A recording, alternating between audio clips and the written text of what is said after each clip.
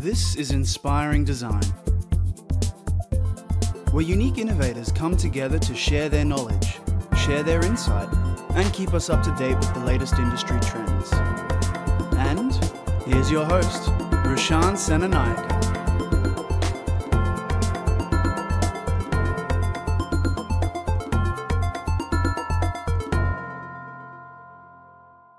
What's up, listeners? Welcome to episode 17 of Inspiring Design with yours truly. Today is all about interior design, and I've got a very special guest here with me, Emma Ridings. She is the Senior Associate at the Buchan Group with 20 years of industry experience. Her career spans from the UK through to Australia, as well as worked in major projects such as the Marriott in Momi Bay in Fiji as one of the design leads. This project then became one of the finalists in the waterfront divisions in the World Architecture News Awards. But this is only the start, as Emma has been a part of other multi-award winning projects within the Buchan Group. Emma, thank you for giving up your time today. Thank you. Thanks, Roshan. Can we start off with a little bit of background on yourself and your experience? Sure. So, where do I start? If we talk about design, I guess I've always been very conscious of design. I guess you could say that I was born to be a designer, whether that's in the architectural field or the interior field. I grew up in Melbourne, moved to the Sunshine Coast and was embedded in the Sunshine Coast School of Architecture, which had John Mainwaring, Lindsay Kerry Clare, Gabrielle Poole. So I was very fortunate to have all of that around me and having that great aspiration to design fantastic buildings and fantastic homes, really. Yeah. And then I studied in Brisbane. I studied architecture, and then I came out to the real world. But creativity has always been something that has been at the core of my being, I guess you could call it.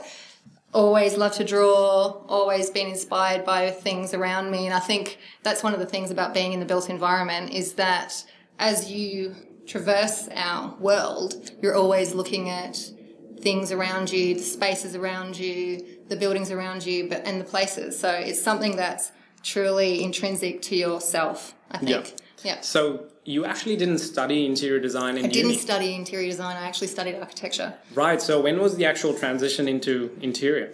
Well, there's no transition as such. I think design is a collaborative approach, and as an architect or an interior designer, you always have a perception of what the space is going to be. Mm-hmm. You're always creating a space for people, and that's very important. And I think you'll always have an insight into the final solution for that space. So I think architecture and interiors are amalgamation of pretty much the same thing, just different aspects. You'll have different disciplines doing different things, but I think it's the collaboration that is going to create the space, not one or the other, but both of them together. And other things as well, you know, graphics, branding, all those other aspects. Yeah, I think that's beautifully said, and it's given that clarity. My background's in architecture as well, so I do get where that line can, I think, cross over, and it's always been something that I've wondered. So it's good to hear that it's more of a hands-on approach, and people do have that back and forth, and people in archi or interior can go to either actually and be successful. Yeah, I mean, of course, the crossover between interior to architecture is a little bit different just because of the skill set that's required and the formal education, I guess, that you need, but it's very doable. We have a lot of people in Buchan who have done interior design as the course and then have gone on to do the last 3 years in architecture. Yeah. So, you know, as I said, it is a very collaborative industry, and you will have an input into all those different disciplines. Yeah, awesome. Well, I've got a lot of my students who are studying interior and archi as their second majors actually, so it makes perfect sense. They're complementary skills at the end of the day, aren't they? They are. Perfect. Yep. And you have to know about, you know, buildability and all those finer elements that will get the project delivered in the end. And it doesn't matter if you've come from the architecture or the interior side, they all I'm going to use the word collaboration again because it's all very collaborative. Yeah. And you have to know, you have to work together and you have to understand each other as a team. No, that makes perfect sense. And one of the questions that I always get asked is, and I keep going back to Archi because architecture is it has a very rigorous registration process to get and call yourself an architect one day. Yeah. And how does one become an interior designer? Is there a similar process, or is it more free? Or in your experience, how does that work? How does one become an interior designer? Look, I am not the what's the word I'm looking for? I am not probably the lead person to talk about, the formal qualifications. I know that all design or the built environment, when I did the course, we all started off in the same year. Mm-hmm. And that was, industrial design, architecture, interior. So we all had the same base. And then we all branched off into our own. And I went on to do architecture. Interiors go off to do interiors. They don't have the same registration process as architects. They come out of university and they're a qualified interior designer. And then they go into the business or, wherever they might take them. So it's almost similar to engineering. After your bachelor's, you can call yourself an engineer. Yeah. Yeah. Cool. Well, there you go. That's something a knowledge gap that you filled in my head. So thank you. I mean, you've got to understand there's a difference between interior design and interior decorating. That's the biggest thing, I think, that people get a bit muddled with.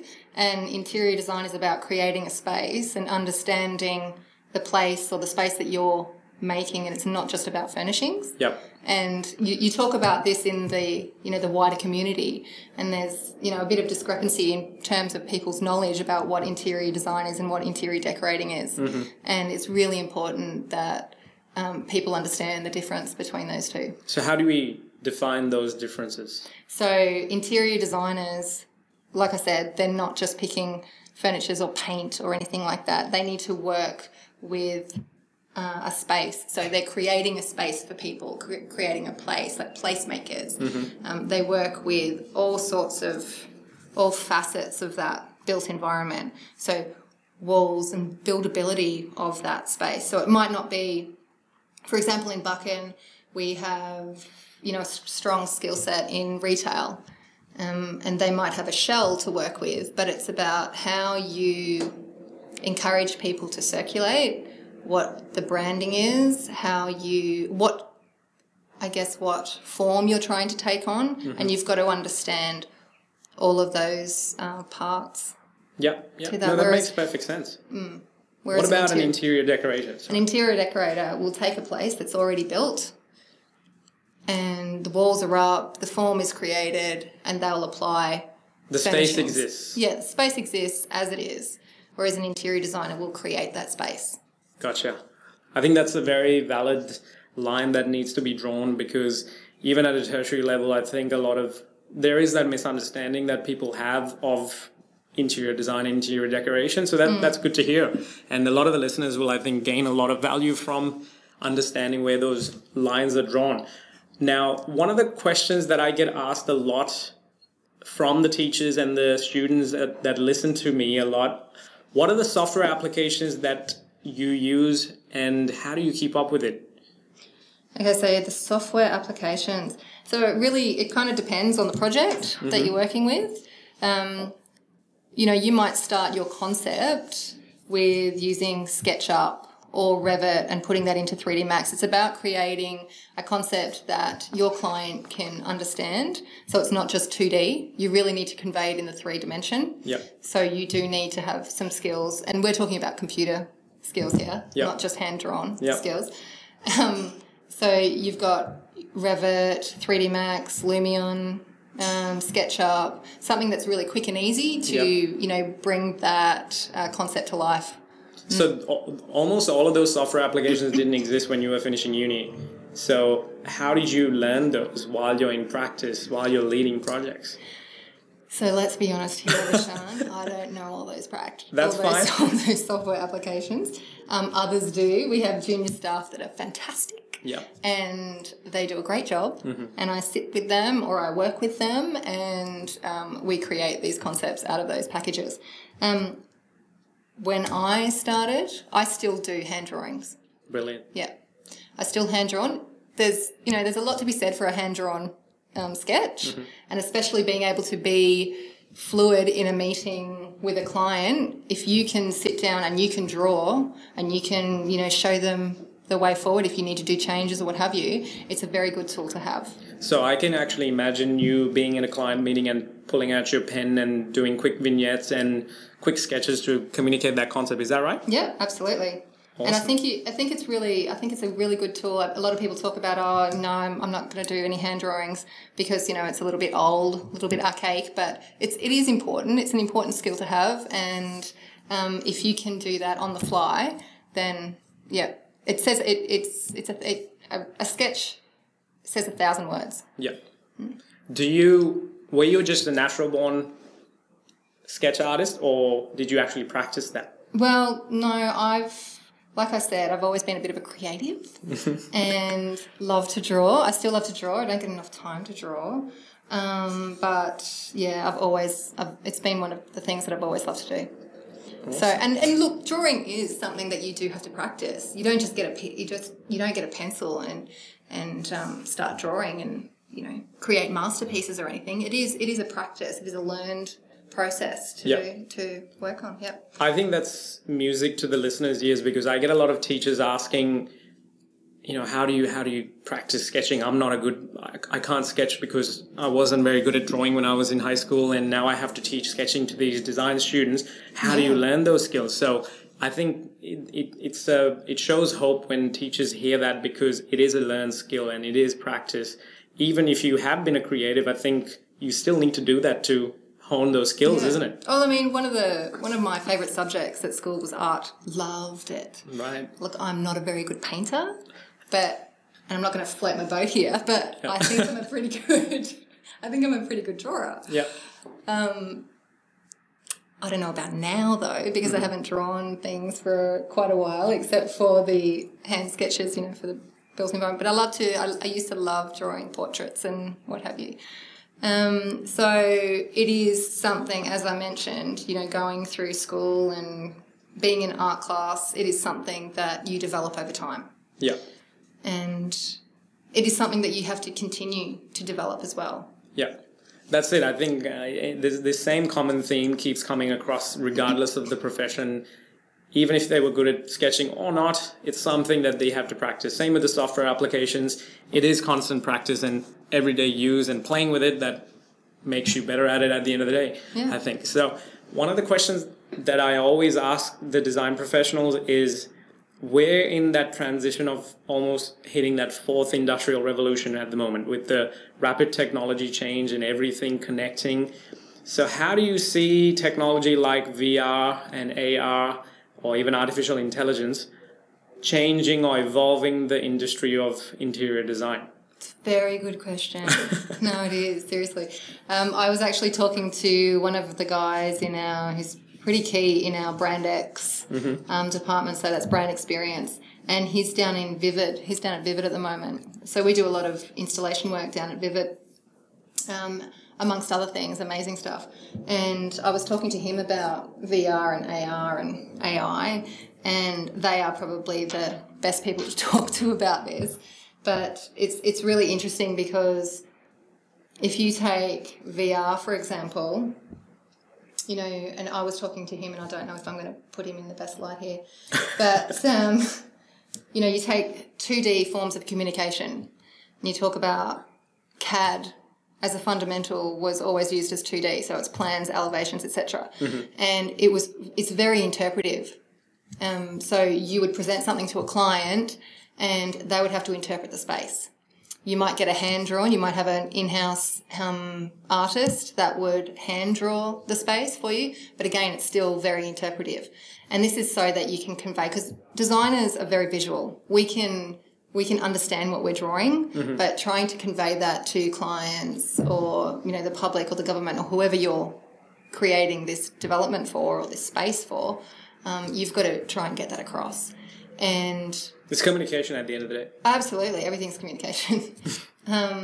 So I think the I think VR has allowed us to go from a 2-dimensional concept and put it into a 3-dimensional concept. So, as we've progressed, we've got 3D visualization, and we use, whether that's 3D Max or what have you. So then we're starting to create these photo-generated views. But again, still, it's a little bit interpretive. Yeah, because, you could use wide lenses and all sorts of things, and you're distorting the space and what have you. But it's a fantastic communication tool because you get a sense of, partial reality of what that actually is. But it's still, I think, there's no sense of scale, and it doesn't bring that 4th dimension into play. No. So then you go into you're now touching on augmented reality. Yep. Right? So, let's go back to VR, because you can still, like with VR, with how it's progressing,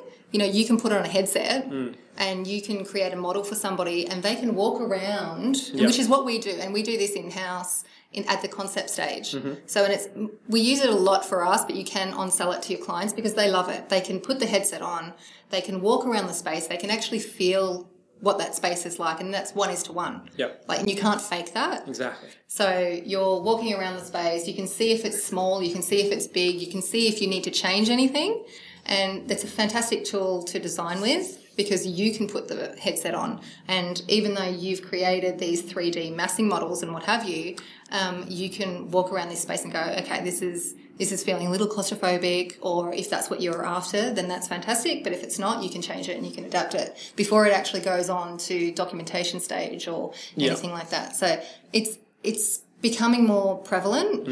We use it a lot at the concept stage, and a lot of especially with our Brand X team, they use it with their clients a lot and they love it. It's fantastic. Augmented reality is actually a pretty good tool as well. So we're seeing that come into play where, for example, it's more prevalent with our signage and graphics team where they can put the virtual model on their phone and go into a real space and then, have this phone walking around with, say, for example, a pylon sign in the existing area that it is, and they can see how it interacts with the space, or if it's too big, or if it's covering up anything, and the client can actually view that as well, and they can see what's going to happen before it's actually built. Because you actually even mentioned SketchUp before, with Microsoft HoloLens coming into play at the moment, you can even understand the design discrepancies at that concept level stage just through augmented. Is that something that you've had an experience with at the moment? Look, I haven't myself. But our team has, and that's where they use that software. Yeah, awesome. Yeah. But, if I go back to that, one of the key points for interiors, for example, is perhaps in a retail environment where you have a kiosk in the middle of a mall, and we all know, you've got a set width for a mall, and you don't want to, you still want to create those sight lines through the mall and ensure that the circulation paths are well executed and, the widths and everything are tailored, but you could put this virtual model into your phone or whatever you've got and walk around and make sure that it's all working well and your sight lines are not going to be constricted. So that's a great tool to have. Yeah. And then I guess it's AI. Now AI is a little bit of a different shift, I guess. So this is coming into play with software programs. Yep. So all your interpretations. So, and I think this is where we're going to see a lot more organic form taking place. Because before we had to think about, for example, if I take structural engineering, the loads and what have you, you had to plug that in. You had to work out your loads, where the forces were, all that sort of stuff. And, it was probably a little bit more rigid. Now we're seeing that programs are adapting where you can start just plugging in the information that you need and it will come up with a solution for you. Now that might not be the best solution and you can tailor it to fit and to suit and change it and adapt it, but it will give you the start of what could be a very organic form. And I think that's where in design it's going to play a huge role I mean, if you take it from an interiors point of view, you could put in the lux levels of a space, and you'll put in, you know, your light fittings and what you want, and it will put out a layout for you. And like I said, again, it's not going to be the perfect layout, but it will be a start. And that's really comes down to time efficiency. Yeah. So it's going to play an important aspect in design. I think this is the concern that a lot of the future designers and teachers of those designers have, is the fact that will AI, because of its potential, will it even replace the designer's need for the future? I don't think so. Not at all, because you've still got to interpret that data. Yeah. And you need to work out whether it's good or bad for the form. It's not going to give you the perfect solution. It never is. And I think design is very intuitive, and I don't think that a computer is ever going to take that place. I'm glad to hear that, because that's my belief as well. And this is the same information I tell, regardless of who they are, how they do things. When it comes to design, you can't actually replace that human touch, regardless of how good the technology evolves. No, I mean, AI is not going to be empathetic. Yep. And interior design needs to have that. Yep. You need to create communities. You need to create, you know, you're creating places for people, and it's never going to take away that. Yeah. So I think you need to work with it. I think it'll be great for time efficiency. It's a tool. Et cetera. It is a tool. It's a tool like anything else that we've used, but I don't think you need to be scared of it. Yeah. Yeah. And I'm glad you said the word empathy before, because it actually leads on to the next part that I wanted to ask. What is the thinking of an interior designer like? Do you go through the design thinking process with empathy, collaboration, and experimentation? Obviously, you've mentioned those two values before. What's the thinking of an interior design look like from the start of a project to handover almost? So this is a really good question, and it's something I don't think it's just singular to interior design. I think it's broader than that, and it's how everybody approaches design. And when you think about it, it's very circular. It's not a linear process. So you don't start and finish at one end and finish at another. You go round and round. And that's really and that's because of collaboration. So you will start with a brief, always start with a brief, where your project is, what it's supposed to do, what the demographic is, who's it for, what's the purpose of the project, and what does your client want. So this is your brief. This is just trying to understand exactly what the project is about. These are the fundamentals. So that's your research stage almost. It stems into research. Like I said, it goes around and round. So you might have, you know, just a couple of things from a client, and then you go into the research and you start researching demographic, or who your target market is, or what's around, you know, the area, or climate, or, you know, the sustainability approach, what have you. Whatever it is, you're starting to research and analyze that data. And you're working with other people, you're working with your client, you're working with key stakeholders, you're working with other consultants, and you're adapting your thinking to suit. And then you start brainstorming, and communication is a big key here. You've got to be able to talk to other people, and you've got to be able to work with other people, and not take things too personally.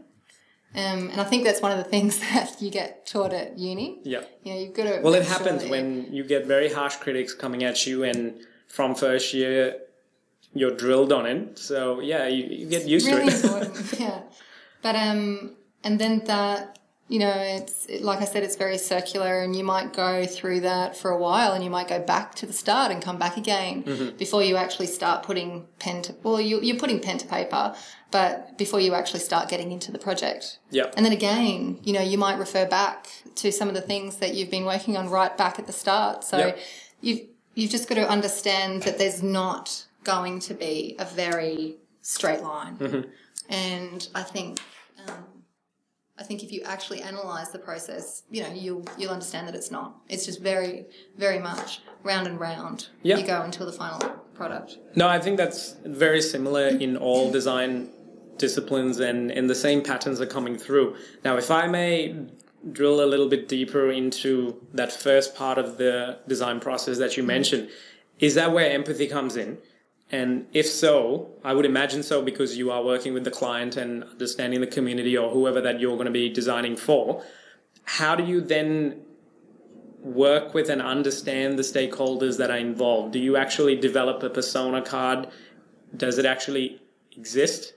If that person is a reality, do you understand their hobbies and interests to that point? How deep do you go to empathize with that user or the client? So my take on it is that it's a personality approach. You know, obviously you go into a meeting or you're going into work with a group, and everyone's different. Everyone has their own different personality traits, and it's just about being able to read people. And I think the more that you are exposed to that, the more you understand where people are coming from or what type of person they are. Absolutely, empathy comes into play, but it really is based on your personality and being able to talk to people. I want to actually stop you right there. The whole reading people, that's very daunting for some people, and it's how do you even teach that or learn that skill? I don't think you can. It's not something that... I don't think you can teach it. I think it comes with experience. So, you know, you've got to have confidence in yourself that you can just go and talk to somebody in an open forum and just chat. You know, and get to know them and just talk to them on a level playing field. And look, as somebody coming straight out of uni, it is really daunting. You know, you do feel a little bit intimidated. I know that I did. But over time, you'll come to realise that it's okay. Everyone's in the same boat, and just talk to people as if they were just, I don't know, someone that you just met in the lift or something. So, and it's just really important to have that communication and open communication with your stakeholders and your clients and consultants in general. But you do have to be able to communicate. You really do. And it is, like I said, it's something that you will work on as you go through. Now, UI UX designers actually do this very specifically in developing a persona card. What I mean by that is they actually put a stock image of some sort of a personality off the internet, and they understand that this is what this person say, do, feel, think. And this is design thinking 101. Now, I've found that other design disciplines don't necessarily do that. Some do, some don't. Architecture doesn't seem to do it. Landscape doesn't seem to do it. UI UX designers do, urban designers do, fashion designers do. So how does interior design fall into that? Is that something that you have any experience with? So this persona card. Yes. Tell me, say that again. Sorry, I'm just... No, that's okay. So it can be something that's brand new, and when we are teaching it to, for example, teachers, they have never actually heard of it. But all that the persona card is doing is detailing what your ideal end user or your client is. Okay, so this is the target market. Correct, but we're giving an actual face to that person to understand that person. Oh, absolutely. Yeah. Okay, so in interiors, for example, we did a recent project on a refurbishment of very much a destination shopping centre. I won't say the name and what have you. But it was all about how do we bring back people? How do we encourage foot traffic? And it's all about understanding who that end user is. Yeah. So we did a study. We did a study on the area, the demographic, who actually goes there, when they go there, what they go there for, and we put a little concept, or I guess you could call it a persona card, together about who the average person was that visited this centre. I find that depending on the discipline, they do have different labels for it, but it's more or less the same thing. Yeah. So it was, it was based on the age, where they were in their life, what they came to the store for, where they came from, and it was just talking a bit about that user of the centre, and then the whole concept revolves around that, because that's your target market. Everything's about who's going to use this space. Yeah. So do you actually go down to the point of talking to those people if possible? Yeah. I mean, you could go in there and you could ask them, do a survey and ask them what they're there for, why they've come here, where have they come. We do have, collaborative partners that do that study prior to us getting into the concept or being brought into the project right at the outset. So, we can do it, they can do it, but it's pretty important actually, especially in, the retail market, but also all around, because at the end of the day, you're designing for people and you need to understand who that person is.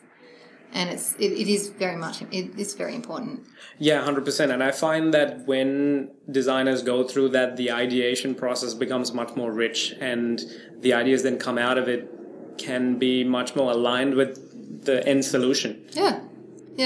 I mean, for example, you're not going to go and put, a food precinct in an area where it's elderly residents with graffiti all over the walls and, live music and all that sort of stuff, because it's not going to work. Because the location and the demographic around that development is a different target market. Yeah. So...